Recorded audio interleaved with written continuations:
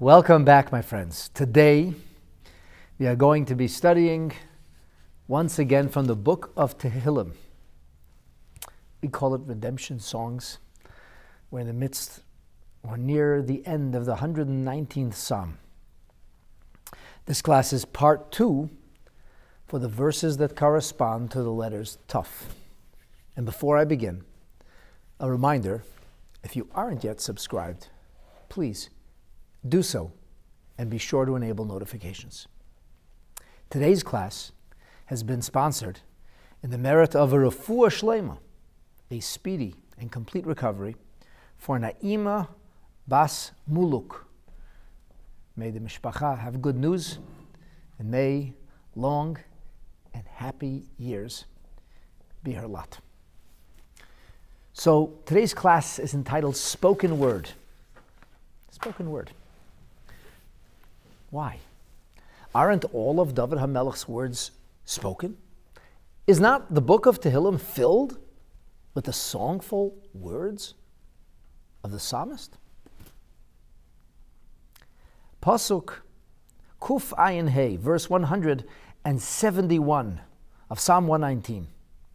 Tabaino Songs Tehillim. Tabaino. We know what sfosai mean. Sfosai mean lips. Rashi says tabaina means tidaberna. My lips should speak the spoken word. What should my lips speak? Tehillah, your praises. So this is not just about conversation. This is about words being offered as a praise, as a song, as a poetic sonnet to God.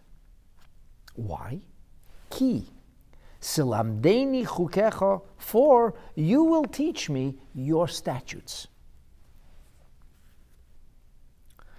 If tabaina means tidaberna, or my words or lips will speak, spoken words, why doesn't it say that? Oh, and by the way, if you were thinking, it's because we needed the letter Tav. So David HaMelech, reached out and used some poetry which didn't exactly fit or wasn't precisely necessary, because it was really important for him to arrange these words as per the Hebrew letters of the alphabet. If that's what you're thinking, think again. Do you know why? Well, besides the fact that this is divinely inspired, and David HaMelech doesn't cut corners, if you will, or take shortcuts, or sacrifice substance for style. But besides this, the word tidaberna starts with a Tav too. So when David HaMelech uses the words tabaina, and it means tidaberna, he uses the terminology of an ona or aina instead of dibur, tidabarna. There's got to be something more that's being conveyed to us. Why does, or how does, tabaina mean tidaberna anyway? I'm pretty sure most of you outside of this verse have never heard the word tabaina. To the best of my knowledge, the word tabaina doesn't show up anywhere else in the entirety of our Tanakh. Perhaps we can get a clue when we take a look in the Mitzudot Tzion, who says, Tabaina inyan amira.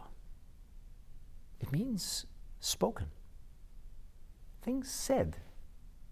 He says, Kamo yabia omer, like a stream of speech. A stream of speech. Like words that flow. Real clarity here is found in the writings of Radak, who says, Tabaina inyan dibur. It means spoken. Something that is talked about aloud. So why is it tabaina? Why don't we use the word tidabarna. Says the Radak. Va'al hasmodas hadibur oimer ze halashon. David HaMelech very precisely selected this syntax because it's indicative of a cadence, a continuous cadence, a flow of words. Hasmodas hadibur means words spoken or uttered copiously, continuously. The word hatmada is typically translated as diligent. And diligence can be understood in a variety of ways, amongst them, to really follow through, to stay on top of something diligently, not to let any grass grow under your feet, proverbially speaking. But to be diligent about something means to stay on it. Continuous involvement. And the Radak says that David HaMelech selected the word tabaina because he wanted to convey this notion of continuous speech, which perhaps is what the Mitzudot Tzion meant when he sent us off to the 19th Psalm, the 3rd verse, where we hear about Yabia Omer, a stream of speech, because streams flow continuously rather than intermittently. Radak continues, and he says, Kimo, this word is similar to, or can be appreciated as a permutation of hamakar, of the source of a well that constantly produces a stream of water. Shehu noiveya b'li hefsek. It flows, not intermittently. It flows continuously, or what we would call a continuous flow.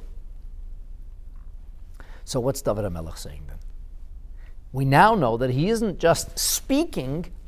The spoken word here means spoken, continuously spoken. The word is always being spoken, articulated. We're giving ear to something. There's a stream of speech that continues to flow. Why? What's motivating this sudden profusion of articulation, this stream of speech?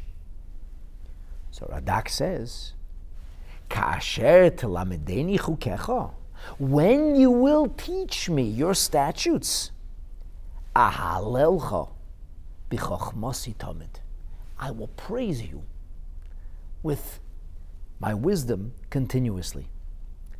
Which almost seems to indicate, he doesn't say, I'll praise you with my mouth. He says, I'll praise you with my wisdom. Wisdom, of course, is synonymous with creativity. Intellectual creativity is wisdom. David HaMelech says, I'll be in a state of continuous expression, a songful expression, a thankful expression, an expression that is ongoing.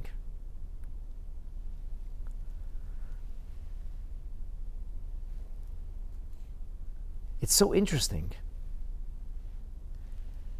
that Ibn Ezra says, Im hitzaltani, if you save me, then I'll be giving this continuous flow of speech. But he says, Hanochin im telamdeni. On the surface, it sounds like, save me and I'll sing. On a deeper level, it's teach me and I'll sing.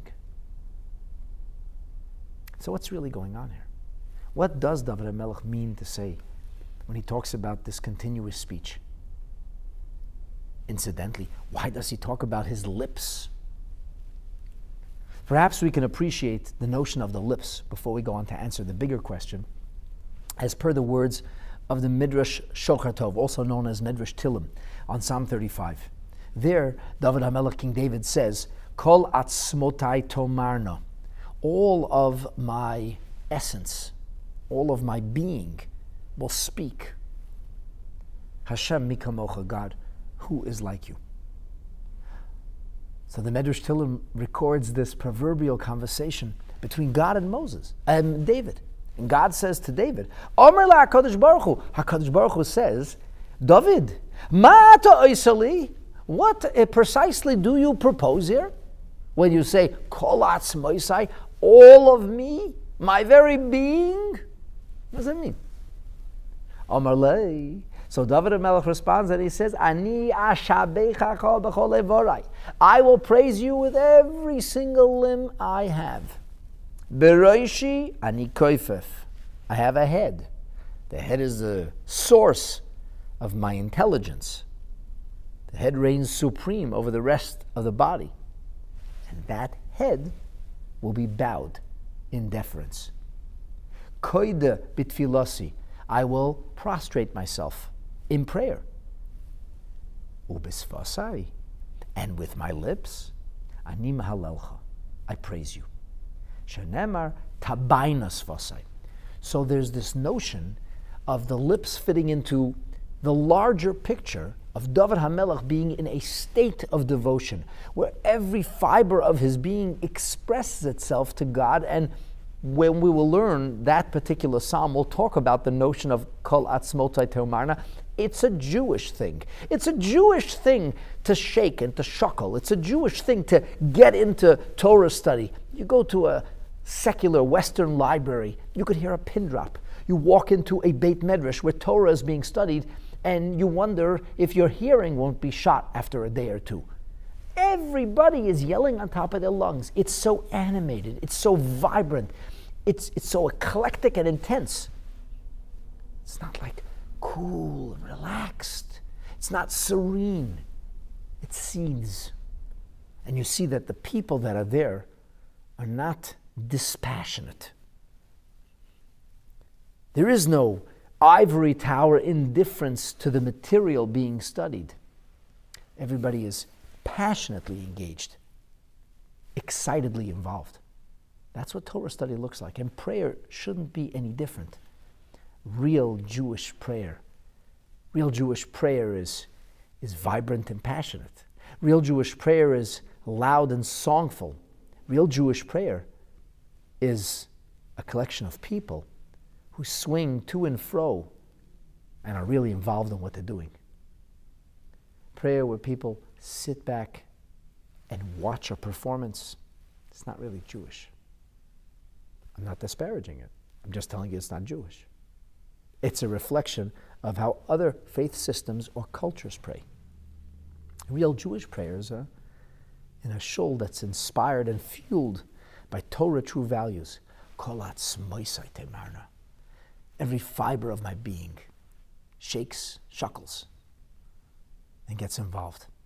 The 𝐒𝐏𝐻𝐍 has a long piece on this. He says that really this is like the sign of Jewishness, and he talks about various stories of people and communities who are identified as having a Jewish connection because of the way they prayed. Even when praying in another language to a foreign deity, they still prayed as Yidden pray. So Kol 𝐒𝐏𝐻𝐍 𝐖𝐎𝐑𝐃 includes tabainas vasai, a continuous movement of lips. It's interesting to note that many, many great tzaddikim were often seen murmuring from their lips. It is said, although I cannot testify to this personally, I didn't see it. It is said that oftentimes when the Rebbe would walk, the Rebbe's lips would be murmuring. And we believe that he was reciting Torah by heart. Tanya, or verses of Tehillim. The Rebbe would always, his lips would always be moving. And I've seen other people whose their lips are moving. That's a sign of greatness. It's a sign of continuous involvement. You're talking about somebody who's in a state of devekut, of cleaving to Hashem. It doesn't forget about the presence of Hashem.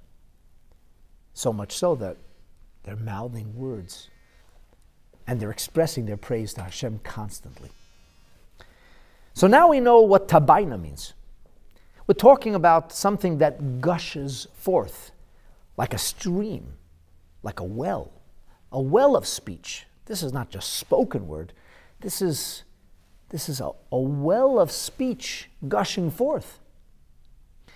And it's key because tilamdeni 𝐒𝐏𝐻𝐍.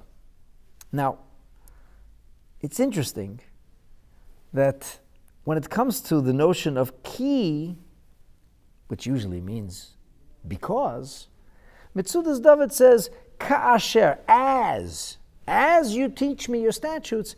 And perhaps he's troubleshooting here, because what's the because? My lips will pour forth in praise because I understand? So he says, well, it's as I understand. The question is less sharp, but the question still remains. Why is understanding necessarily the thing that will engender a gushing forth of speech? Rabbeinu Moshe Alshich answers this question in an extraordinary way. He says, we all understand that when we appreciate or apprehend a notion of Torah, that we can identify with it. We relate and affiliate with it. It becomes an extension of who we are. When we don't understand something, we can go through the motions, but we can't self-identify. We can't think that way because it doesn't really saturate our thought. We can't look at things in that perspective because it doesn't really offer us perspective per se. But, says the Alshich, Oz, then when tilamdeni, the word tilamdeni means to learn, and to learn means to understand. Tilamdeni 𝐒𝐏𝐎𝐊. When I learn your statutes, when I understand your statutes, 𝐒𝐏𝐻 𝐖𝐎𝐑𝐃. Then not only will the spirit soar, but even the crass, physical, mundane element, the chomer. We talk about matter. We talk about the notion of our physical, material existence. Yismach v'ya'alez b'Torah, finds joy in the Torah. You know, when somebody's happy, it's not only in their head. It changes even bodily function. The Torah tells us that the third and select of the patriarchs, Jacob, was heading towards a nasty place called Haran. He was concerned. He had been mugged, didn't really have a penny to his name, knew that he was going into an environment that was not only alien, but going to be downright hostile to his values. He wasn't excited. And he lay down to sleep. And when sleep overcame him, an extraordinary prophetic vision unfolded before his very eyes. There was a ladder, and angels going up, and angels coming down, and God speaks, and he promises Yaakov, Father Jacob, that he will be with him, and that things will go well for the family that he is destined to build. He encapsulates the fortunes of this future nation with the word ufaratzta, to powerfully spread forth in all directions. What happens the next morning? Yaakov wakes. He says, I didn't realize this was such a holy place. He creates a monument, a matzeva. He pours oil, and that's a subject for a different class. I actually have a class on that. Why he set the stone and poured the oil. But without going into it, the interesting thing is that it says, Vayisa Yaakov es raglov. Yaakov lifted his feet. That's a funny way to speak. And Rashi tells us that the pshuto shomikar, the straightforward meaning is, mishinis baser, once he got the good news that he would in fact succeed, nasekal, it became easy leleches. It was easy. His feet were lifted off the ground. In other words, when we're in a buoyant mood, when we're joyous about something, when we're upbeat about something, our feet literally lift off the ground. We don't just walk, we dance, we skip. Because feeling good about something changes our gait. It changes the cadence in our movements. It just changes everything. Alshich says, when the chomer, when the crass matter of our physical existence begins to rejoice with Torah, and it can happen to you. It really can. You don't have to be a tzaddik. I'm not. Not in any way, shape, or form.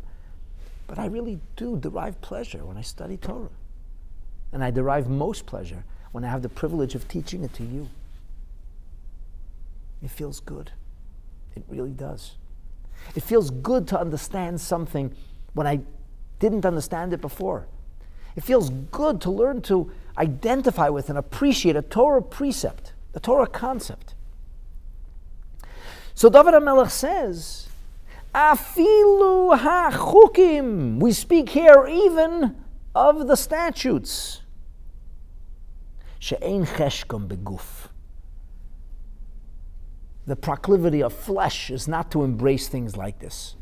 It's not natural to us. It's strange. It's unnatural, to be sure.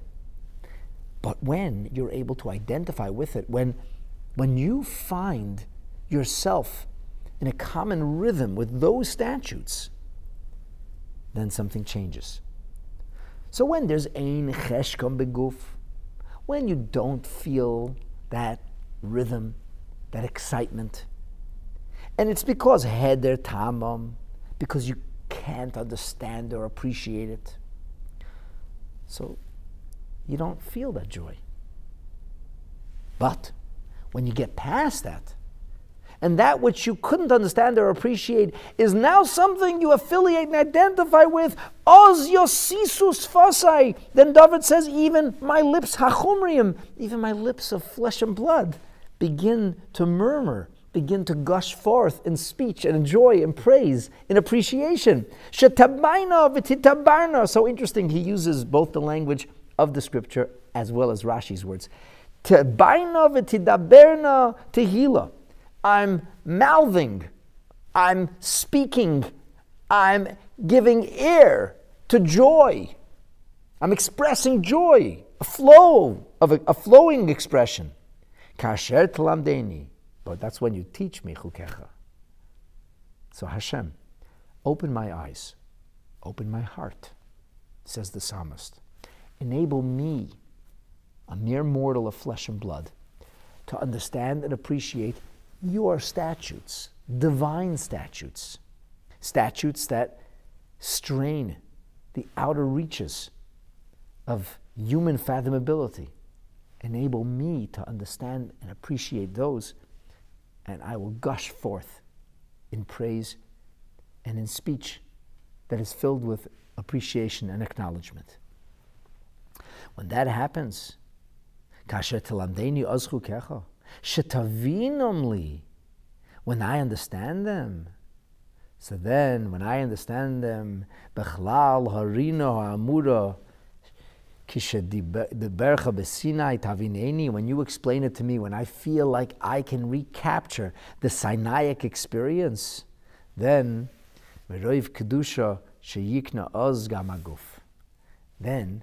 out of the holiness of that moment, it's a holy moment when you appreciate and identify with Torah truism, then it'll, so to speak, acquire, it'll grab hold of, it'll co-opt my very material existence. So now we know what this means. Now we appreciate and understand what David HaMelech was yearning for when he petitioned, beseeched, begged and cajoled, Tabaina Sfasai Tehillah. He's really asking for something, or almost promising Hashem, I know I'll gush forth in praise when I can understand the profoundest depths of your Torah. Imagine that. Imagine that being your goal in life. Imagine yearning and pining for an understanding of Torah. Imagine that lighting your candle. It doesn't mean that we rationalize the chukim. It doesn't mean that we say if we understand it, we do it, and if we don't, we don't. That's what the enemies of the Chashmonaim or the Maccabees said. That's the mistake that many of our brothers and sisters tragically made in the period prior to the Hanukkah miracle. What we are saying is that you can learn to appreciate and understand, and that requires help from a higher place. It's a privilege.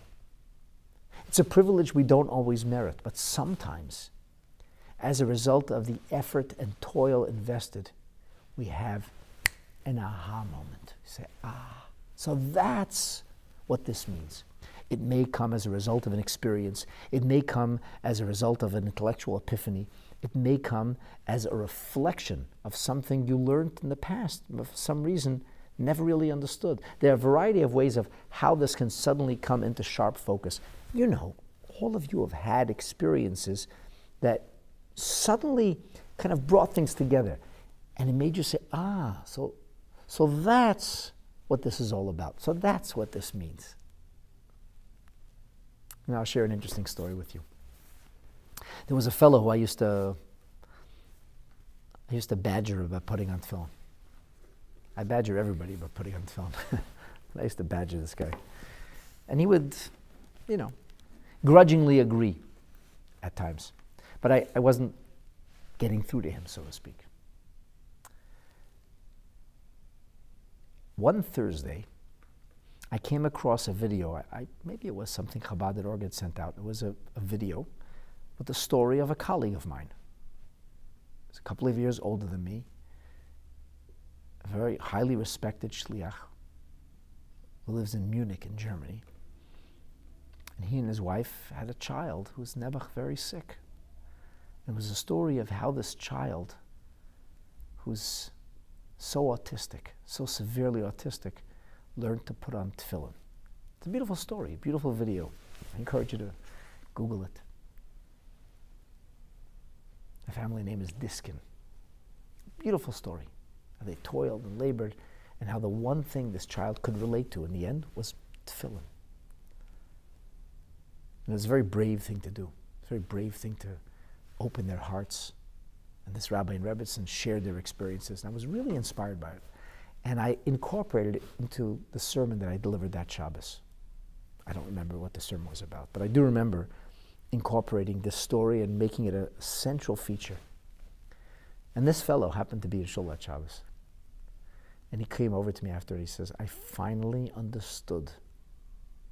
Just today, he says, I finally understood what that badgering is all about for the last couple of years. He says, okay, I'm going to start putting on tefillin every day.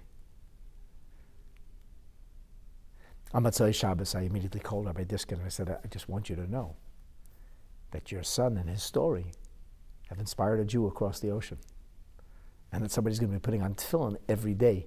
And I asked myself what it was that inspired this person, and it was something about the notion of a mitzvah that we relate to on a deeper level.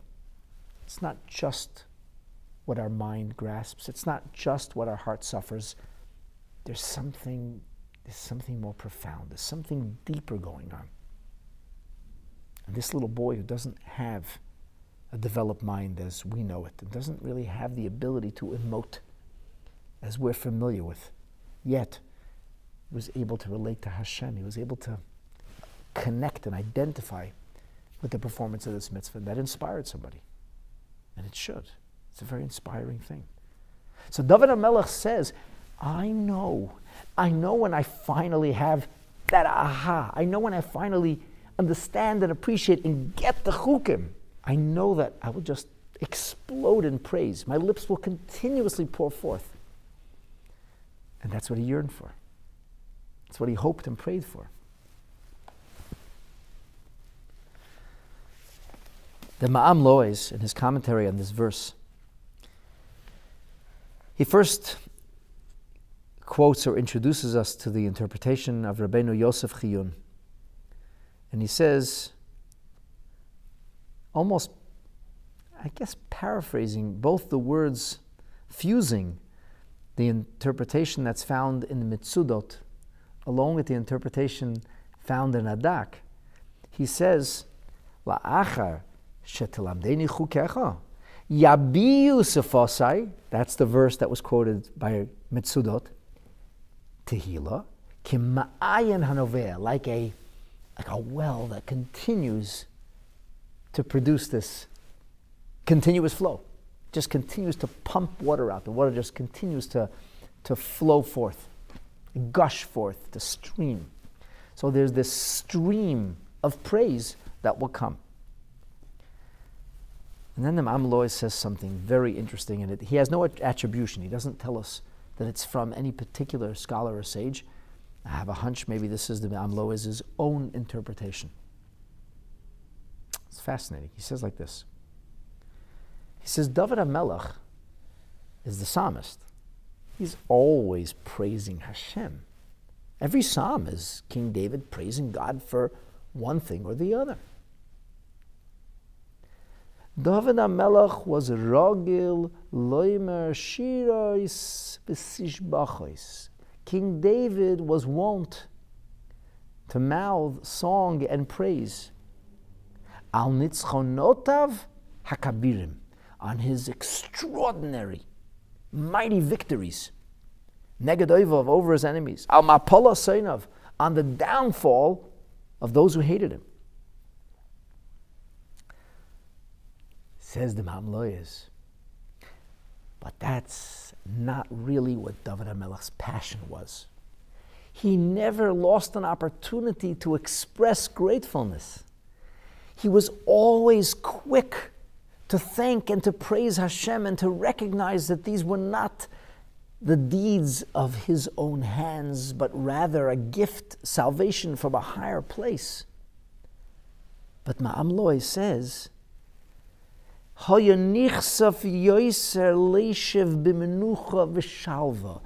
HaMelech yearned and pined more so to be able to spend time in a serene and settled kind of environment,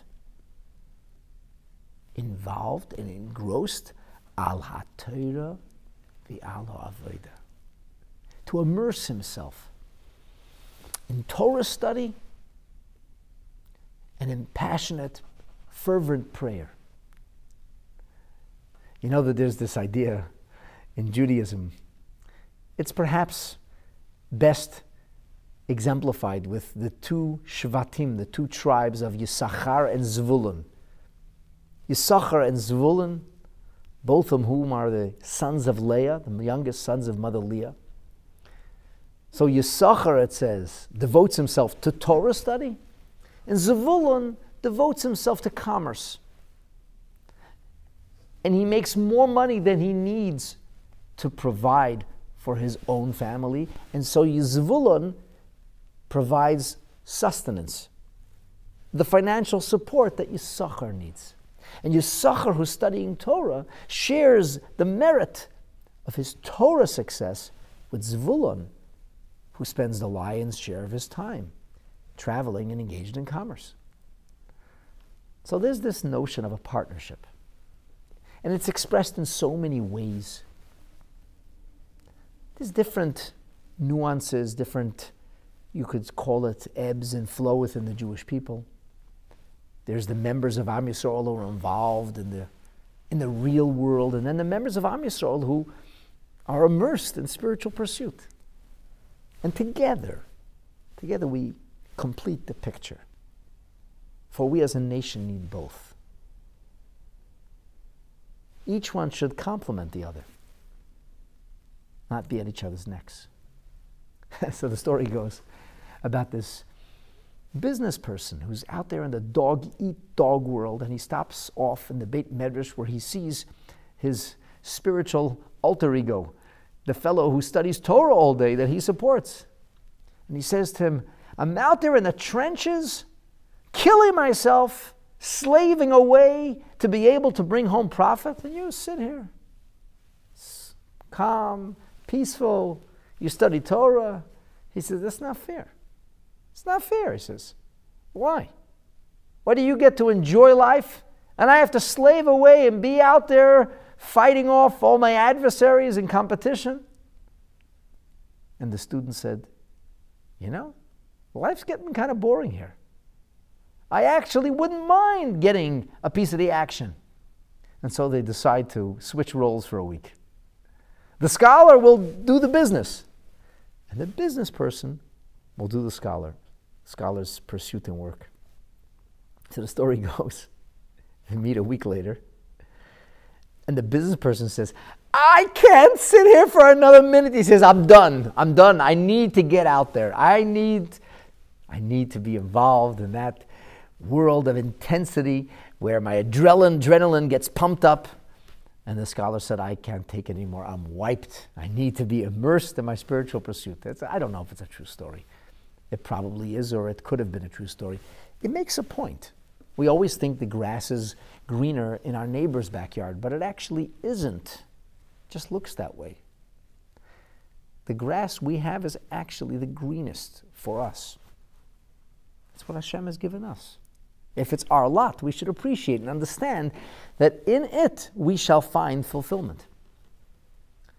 So who was David HaMelech? Was he the powerful warrior or the prayerful, passionate singer? Who was David HaMelech? Will the real King David please rise? Says the Ma'am Loyas, he did. Right here in Psalm 119, verse 171, David HaMelech has just risen. David HaMelech has now stood up and staked his claim. His claim to fame, his claim to fortune, what he wants out of life. Ever prayerfully grateful, ever expressive with spiritual poetry. David HaMelech says, Tabaynas v'asai tehillah. Do you know when it will flow from me? Do you know when it becomes second nature, like a well that gushes forth? I'll tell you when, he says. 𝐒𝐏𝐎𝐊𝐄𝐍. I don't need that rush of adrenaline. I'm on the battlefield because I have to be on the battlefield. I'm involved in the political intrigue of the royal court because I have to. That's my shlichut. That's my mission in life. And that's not what I really want, though. There's a beautiful and poignant story that's told about the Frierdiker Rebbe, Rabbi Yosef Yitzchak Schneerson, and one of his most loyal Hasidim, 𝐒𝐏𝐎𝐊𝐄𝐍 𝐖𝐎𝐑𝐃, who was brutally murdered by the Nazis, along with his wife and children. 𝐒𝐏𝐻𝐿 was an extraordinary person, a man of tremendous learning, a man who had an appreciation for the intellectual nuances of Torah teaching, and also appreciated all kinds of disciplines. He was a brilliant person, very worldly, yet at the same time extremely pious and loyal to Hashem and Torah and Chassidus. Anyway, it's the difficult years where communist oppression is nearly unbearable. Maybe the story takes place in 1925 or 1926. The communist juggernaut has now fully launched or unfurled its ugly wings, and it seeks to stamp out any vestige of faith with a special hatred and venom reserved for Yiddishkeit. And the Frierdiker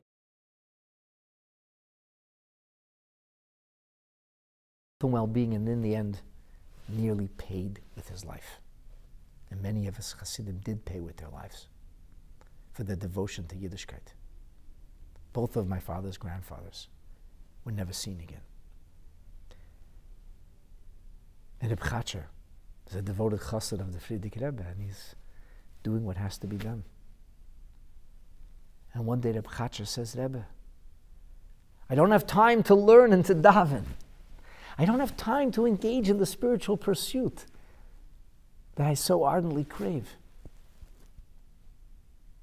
And the Frierdiker Rebbe said, what should I say? I also don't have the time to devote to the study of Torah and to the holy art of prayer. I also don't have the time. They were both so caught up in this unbelievable battle for the existential survival of Yiddishkeit. And the Frierdiker Rebbe began to weep. And then 𝐒𝐏𝐻𝐿 wept with the Rebbe. And together they wept at the difficulty of their circumstances. And then the Tzaddik Rebbe dried his tears and said, "There's work to be done."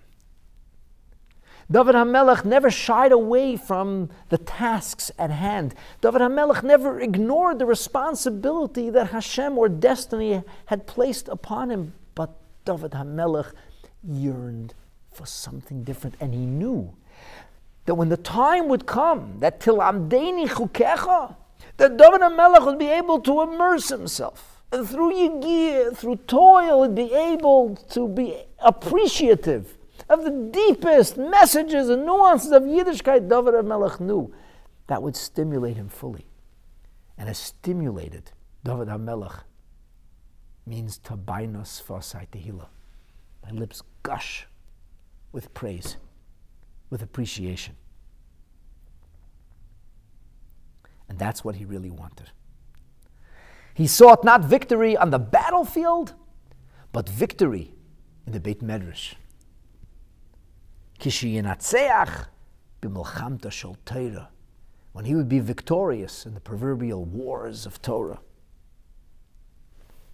winning the debates rather than the battles.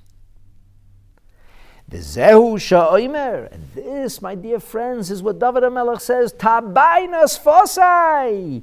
When will my lips gush forth with tehillah, with praise? Ki salamdei 𝐒𝐏𝐎𝐊𝐄𝐍. This was actually a fervent prayer. Yehirotzein, may it be your will. Shahatehillah tiya alimud Torah. David says, I'll praise you. I'll praise you for whatever goodness you send my way. And if it's victory on the battlefield, I'm grateful, never ingrateful. But I'll be most grateful when I'm able to experience victory in the debate of Torah. That is the real David HaMelech. And this is fascinatingly contrasted by the next verse, verse 172, with David HaMelech continuing to speak about the virtues of Torah study, says, Ta'an lishoini imrosecha. I'm going to translate this as, may my tongue proclaim.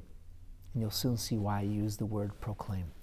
May my tongue proclaim imrosecha, your words. Ki, because, chol mitzvaysecha tzedek. Because all of your words are righteous. What is the meaning of ta'an? So Rashi says, kol aniyah. Whenever you find the notion of aniyah in Torah literature, despite the fact that in modern Hebrew, it primarily means to respond when asked. But in Torah literature, when you see the word aniyah, it's lashon kol ram. It indicates something that's said loudly. A loud voice to proclaim. Va'av lekulam, and the proverbial father of them all, is Halavim, the Levites. As it says, V'anu halavim v'amru. This is a special mitzvah that Moshe Rabbeinu talks to the Jewish people about prior to his passing, twice in the Torah and Deuteronomy. He says that on the first day of entrance to the land of Israel, the nation would assemble in a valley, and there would be two groups of Levites. The nation would assemble on two mountains, divided on two mountains. And there would be the Levites in the valley, and the Levites would turn to one and shower blessings on those who would follow Hashem's will, turn to the other and spill curses on those who might deviate from Hashem's will. Orur hagever, baruch, orur ha'ish, baruch ha'ish. 11 curses. There's a lot to talk about. I don't want to get into that right now. The thing is this. The Levites had to say it out loud. Shouting is indelicate. It wasn't about shouting. There's a big difference between proclaiming something and shouting it. Shouting is almost like yelling. It has a certain hostility to it. It's almost aggressive. But proclaiming is indicative of great confidence or pridefulness in something. So because you're proud of something, you're loud about it. As they say, loud and proud. Proclamation. You know, like in the Middle Ages, hear ye, a proclamation. So the word ta'an then is to proclaim. That's what Rashi says. Metzudas Tzion comments in parallel to Rashi. He says, yes. Inyoni haramaska, like va'anu halaviyim. I wondered why Rashi and Metzudas don't mention the fact that when the firstling fruits are brought, it says, v'anisa v'amarta. You raise your voice and you declare or proclaim before God. So I was wondering about that. And then I saw something very interesting. The Metzudas David says, Tan b'haramas koil tedaber. I'll speak loudly, in a loud voice. L'shoini, my tongue will say imrasecha. Kehema dvarim tzayitkim, because they're righteous things. They're right. Umeheroi ledaber behem bepirsum rav. Therefore, it's appropriate that they be spoken of in a loud voice. Ubekoil gadol. In a very audible way. So what does that mean? Why is it important for things to be spoken about loudly in an audible way? So the Ibn Ezra says, Ta'an elmadim rasecha. This is not about a proclamation for myself. It's not me proclaiming to God. It's a proclamation to others. I'm teaching others.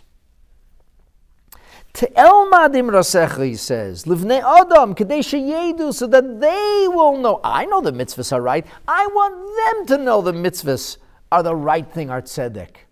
In other words, when we have the farmer bring the basket of fruit in the Beis Hamikdash and express his thanks, he's not communicating with another mortal per se. It's about joyously expressing yourself before Hashem.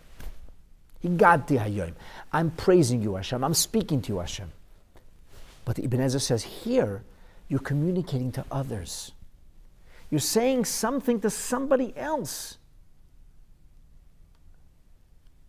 The Ma'am Lois, and once again here, without attribution, he says that this is the nature when you speak of things right. When you know you're saying what's true and right, you're not afraid to say it out loud because you know it's true and right. You are proud to stand by what you believe in.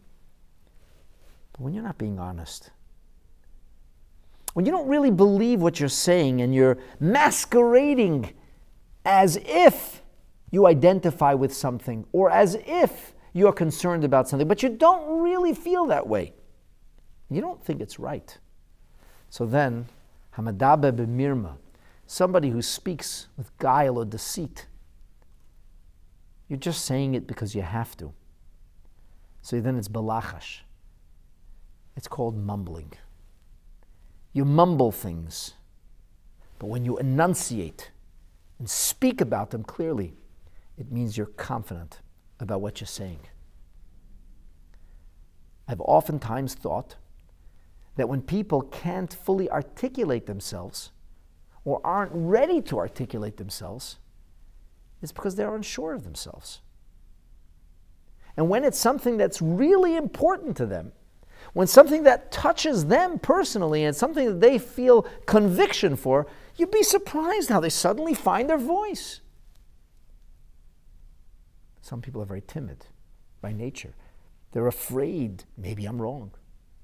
Maybe my confidence is misplaced. Maybe this isn't really true. Maybe it isn't right. I think it's right, but maybe it isn't. So a lack of confidence doesn't get expressed loudly or clearly.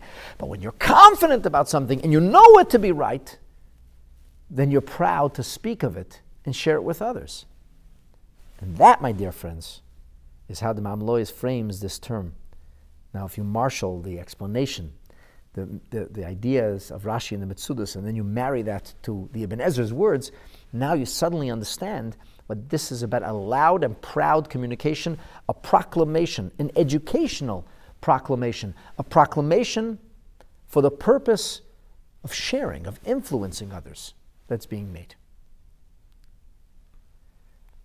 Now, fascinatingly, the Radak introduces us to a bit of a different take. The Radak says,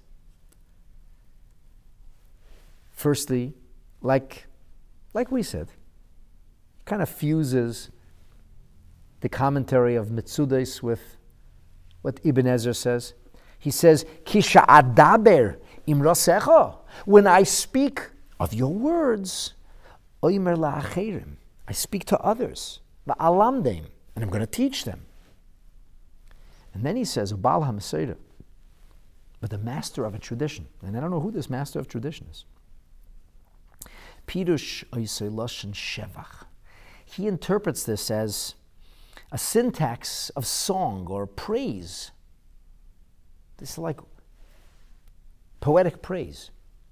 It doesn't just mean to say something. It means almost to songfully, praisefully express yourself. In other words, tishabeach l'shoini imrosecha. My tongue will praise, will value, will show appreciation for your words. Kikulat said that because they're all right. Va'amar b'meseira ta'an gimel b'lashon shevach. This Baal HaMeseira, this master of tradition, said that there are 3 places in which we find the word ta'an to have a permutation, a connotation of praise as well as proclamation. And the siman is Miriam, Lishoini, my tongue, and Ksil, the fool. So what does Radak allude to over here? Well, obviously he's alluding to the fact that when it comes to Miriam singing the song of Az Yashir, which is found in Exodus 15, it says, Vata'an lohem Miriam. After Moshe Rabbeinu finished leading the men in song, Miriam and the woman, they began to praisefully express themselves, singing separately. Yeah, it's that old. The notion of singing separately is that old. According to some Rishonim, the notion of kol isha, men listening to women sing, being an act of, well, immodesty, dates back to the time of Moshe Rabbeinu. They believe it's a d'oraisa. It's a biblical ordination. Just putting that out there. Anyway, it says Vatan lahem Miriam, so most people who don't properly understand the terminology, the Hebrew terminology, and superimpose Ivrit terminology, Miriam answered them. Nobody asked Miriam to answer. There was no question directed towards her. So there, Vatan means a song of praise. Moshe sang Shira. The men sang a song of praise. So did the women. Ta'an l'shayni. It's not just that my tongue speaks loudly. It's more than that. In other words, the Radak sees verse 172 as a continuation of verse 171, because what's happening here is that David HaMelech in verse 171 said Tabaynas Vasai, and it was Tehillah, so in continuation of gushing forth in a stream of praise, of prayer, Ta'an l'shayni imrosecha. My words become an expression of song, of praise for your words. And the third is a pasuk that's found in Mishlei, Al Ta'an Chsil. Now, the thing is, here it does sound like you're answering. If a fool says foolish things to you, don't answer. Don't get into a texting war with a fool. Bad idea. You know, these Twitter skirmishes, or people tweet things back and forth or say things. Just ignore foolish things. It's the smartest way to go. You can't win. You can't. Not with a fool. So the Sefer Yashmiya 𝐒𝐏𝐎𝐊 𝐖𝐎 suggests that maybe it means al tishabeach ksil ba'avlosei. Doesn't mean don't answer a fool. The way Radak sees it in the name of the Baal HaMesorah, it means don't praise a fool for his foolishness. Sometimes we want to just praise people because we want to be on their good side. You know what I'm talking about. It's expedient. So we'll praise them for foolish things. And Shlomo HaMelech in his wisdom said that's a bad idea. At any rate, the notion of ta'an here definitely has a connotation of praise as well.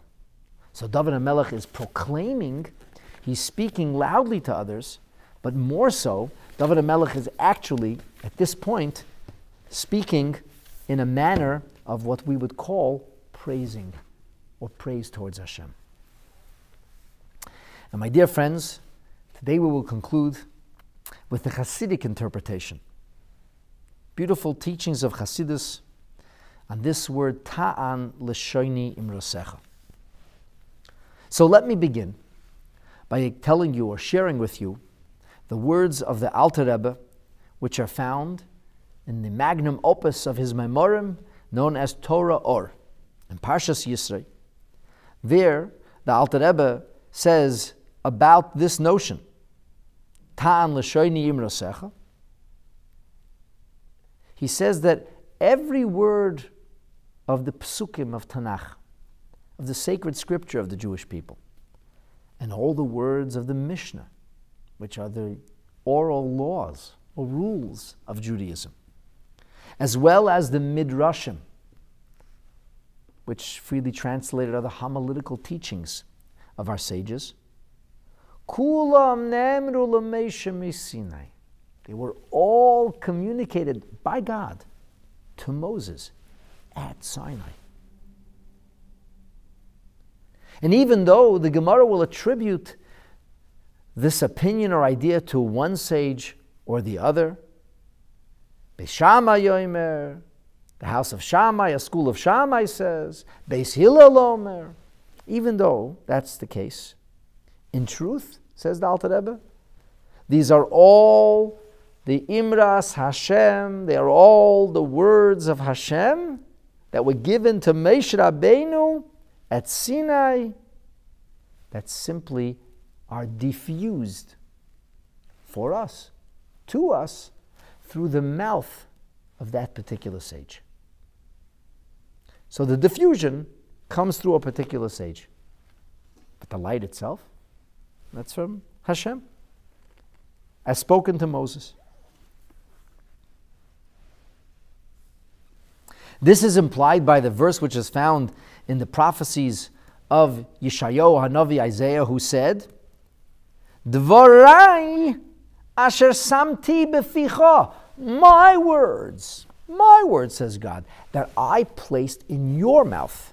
My words placed in your mouth. When you study Torah, it's Hashem's words. You do not connect with Beis Shammai or Beis Hillel, you connect with Hashem. When you look out the window and you see the heavens, you're not seeing the window, you're seeing the heavens. It's the window that allows you to see the heavens. When you listen to the words of Torah through a Rebbe, you're not listening to the words of a Rebbe, you're listening to the words of Hashem.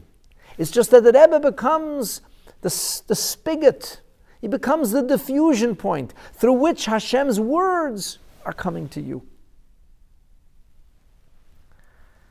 The Alter Rebbe says that this power, this wherewithal, this incredible ability was granted to Klal Yisrael, to the Jewish people. That the words that emanate from their mouths as they study Torah should actually become the word of Hashem as it was given Moshe b'Sinai. So how does that happen? I mean, let's be real. My words are divine, godly. My words are my words. How could a person be so sure of themselves even arrogant, to say, if I said it, it's God's words. So the Alter Rebbe says that the ability to channel the words of Hashem is achieved when a person is able to relinquish or let go of their own ego. If it's about you, forget about it. You're not a reflection of Mount Sinai. You're a reflection of yourself. These are your ideas. You are emoting or self-expressing, using Torah concepts. What you say is not Torah Misinai because it's Torah from you. But if you can become that glass, if you can surrender your ego to Hashem, if you can become transparent so that it's not about you, and you don't have to be right necessarily, ever. It's about the truth, wherever the truth may be found. So when you're looking for the truth of the Torah, when you're able to get past yourself, then these are the words which flow from your mouth as if they were yours, but they're really not your words. The Torah is Hashem's words. They're Hashem's words that flow. It's like you become God's stenographer. It's a divine dictation.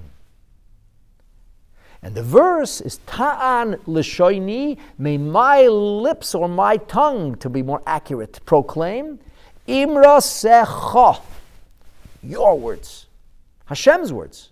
May I be transparent. May it never be about me. May it always be about the objective, godly truth. That's how we should be studying Torah. Not simple, in any way, shape, or form. There's a mimer from the Rebbe that's found in Sefer HaMaimarim Tafshin Chai. The mimer opens with the words, 𝐒𝐏𝐎𝐊𝐿 𝐒𝐏. God is close to those who call out to Him. And the Rebbe begins by quoting this teaching of the Alter Rebbe from Torah Or. And then the Rebbe says that in the study of Torah, broadly speaking, there are two very different dimensions, two different ways or approaches. One is to know the wisdom of Torah, to know the wisdom of Torah, to develop, fully appreciate, unfurl, and understand. And that comes through deep contemplation, conversation, give and take, argument, analysis. And then there's another form of Torah study, where I'm not trying to understand the deeper idea in Torah per se, but I'm trying to apply the Torah. I guess you could, not precisely, but approximate the notion of theoretical science and practical research. The practical researcher is looking for a cure for something specific. The theoretical scientist is just fascinatingly analyzing things. Oftentimes, practical things come from theoretical science. In Israel, the Weizmann Institute is an institute of theoretical science. That institute has provided more respite and relief for humankind than perhaps any other like it in the world. Many of the theoretical scientific discoveries have directly led to breakthroughs in the areas of healthcare and technology. But it's not devoted to that. They're not researching for a particular thing. Whereas people who raced to create a vaccine, as they call it, for COVID, were trying specifically to create a vaccine for COVID. So here's a person who's learning the Torah because he needs to know what to do. Instruction has to be given. A question has to be answered. So in both of these different dimensions, there are people who are stimulated more or less, people who take the time to contemplate, to analyze more deeply, and those who perhaps by training or by nature or both will tend to be more superficial about their learning or understanding or analysis. One who is closer to the truth, more accurate, and one who's less accurate. one who strives for closeness to Hashem, performs this act of Torah study with a profound sense of yirat shamayim, of awe and reverence for heaven, or not. But the Rebbe says that broadly speaking, it is the person who devotes themselves to the higher truth. It is the person who becomes transparent of their own ego or importance that will ultimately be able to plumb the depths and reach the profoundest, the clearest, and the truest conclusions. And the Rebbe said this is what David HaMelech meant with the words, Ta'an l'shoini imrosecha. Did you know that there is a teaching that's attributed to the yeshiva of Eliyahu Hanavi?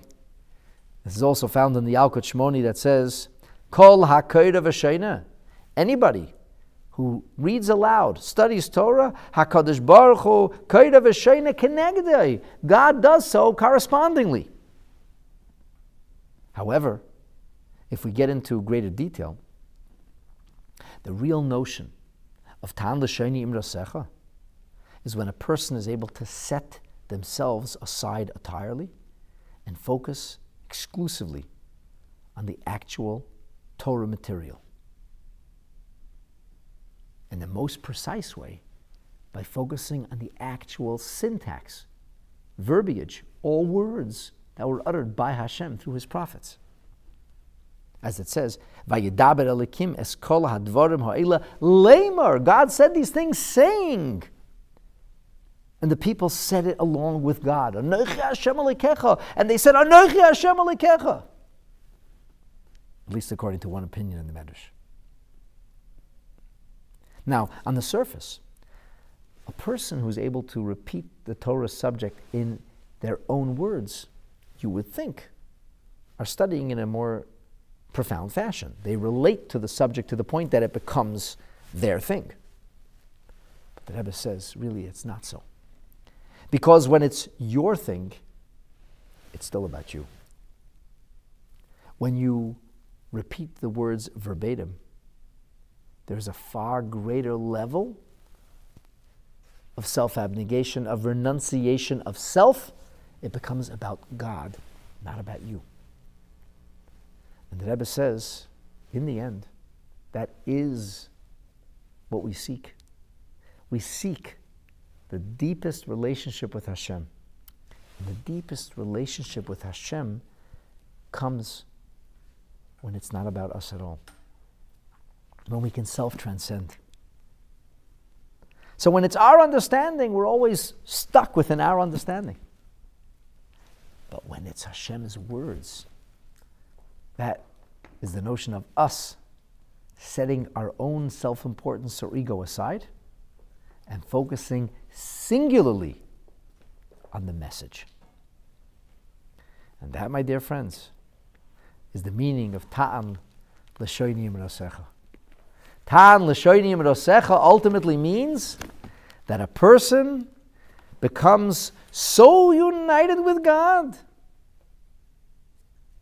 that it's not only like an idea you understand, so much so that you express it in your own fashion. Because although in that situation you also understand and became united with the Torah, the depth of your Torah study is limited to the extent of your own intellect. And therefore, the oneness with God is incomplete because it's within the frame of your existence. But when we recite the words of Torah, it's God's words. Then we set aside our individual tools of perception. We forget about our ideas, how we understand, but we allow ourselves to become immersed or absorbed into Hashem's words. And when that happens, then there's nothing that interposes between us, because we become as crystal clear as the glass through which we can see. Hashem's Torah suddenly shines forth through us. And that's the meaning of Ta'an l'shoini imrosecha, that the tongue is a proverbial blank canvas, which is filled entirely and singularly with the pristine words of HaKadosh Baruch Hu. And that, my dear friends, is the spoken word that David HaMelech alludes to. The ideas that he shares with us as we near the completion of Kapitel 𝐒𝐏𝐻 in verses 171 and verses 172. Tabaynas vasai tehillah and tan l'sheni imrosecha. May it be Hashem's will that it be less about us and more about Hashem. And that as we transcend self, and instead of being hypersensitive and getting offended by everybody, as we are today, unfortunately, instead of obsessing over how I think or feel about it, instead allow ourselves to become absorbed into the greatness and grandeur of Hashem's Torah, for that will set us free. And that devotion will set all of us free, because it will catalyze the coming of Mashiach and the era of universal knowledge, knowledge of the truth, knowledge of the Creator, ayin b'ayin yiru, literal, actual, and experiential knowledge and awareness of Hashem, b'mheira u'b'yameinu, speedily, and in our days. Amen. Thank you so much for joining today. And if you aren't subscribed yet, please subscribe and be sure to enable notifications. YouTube.com/Rabbi Mendel Kaplan. Thank you.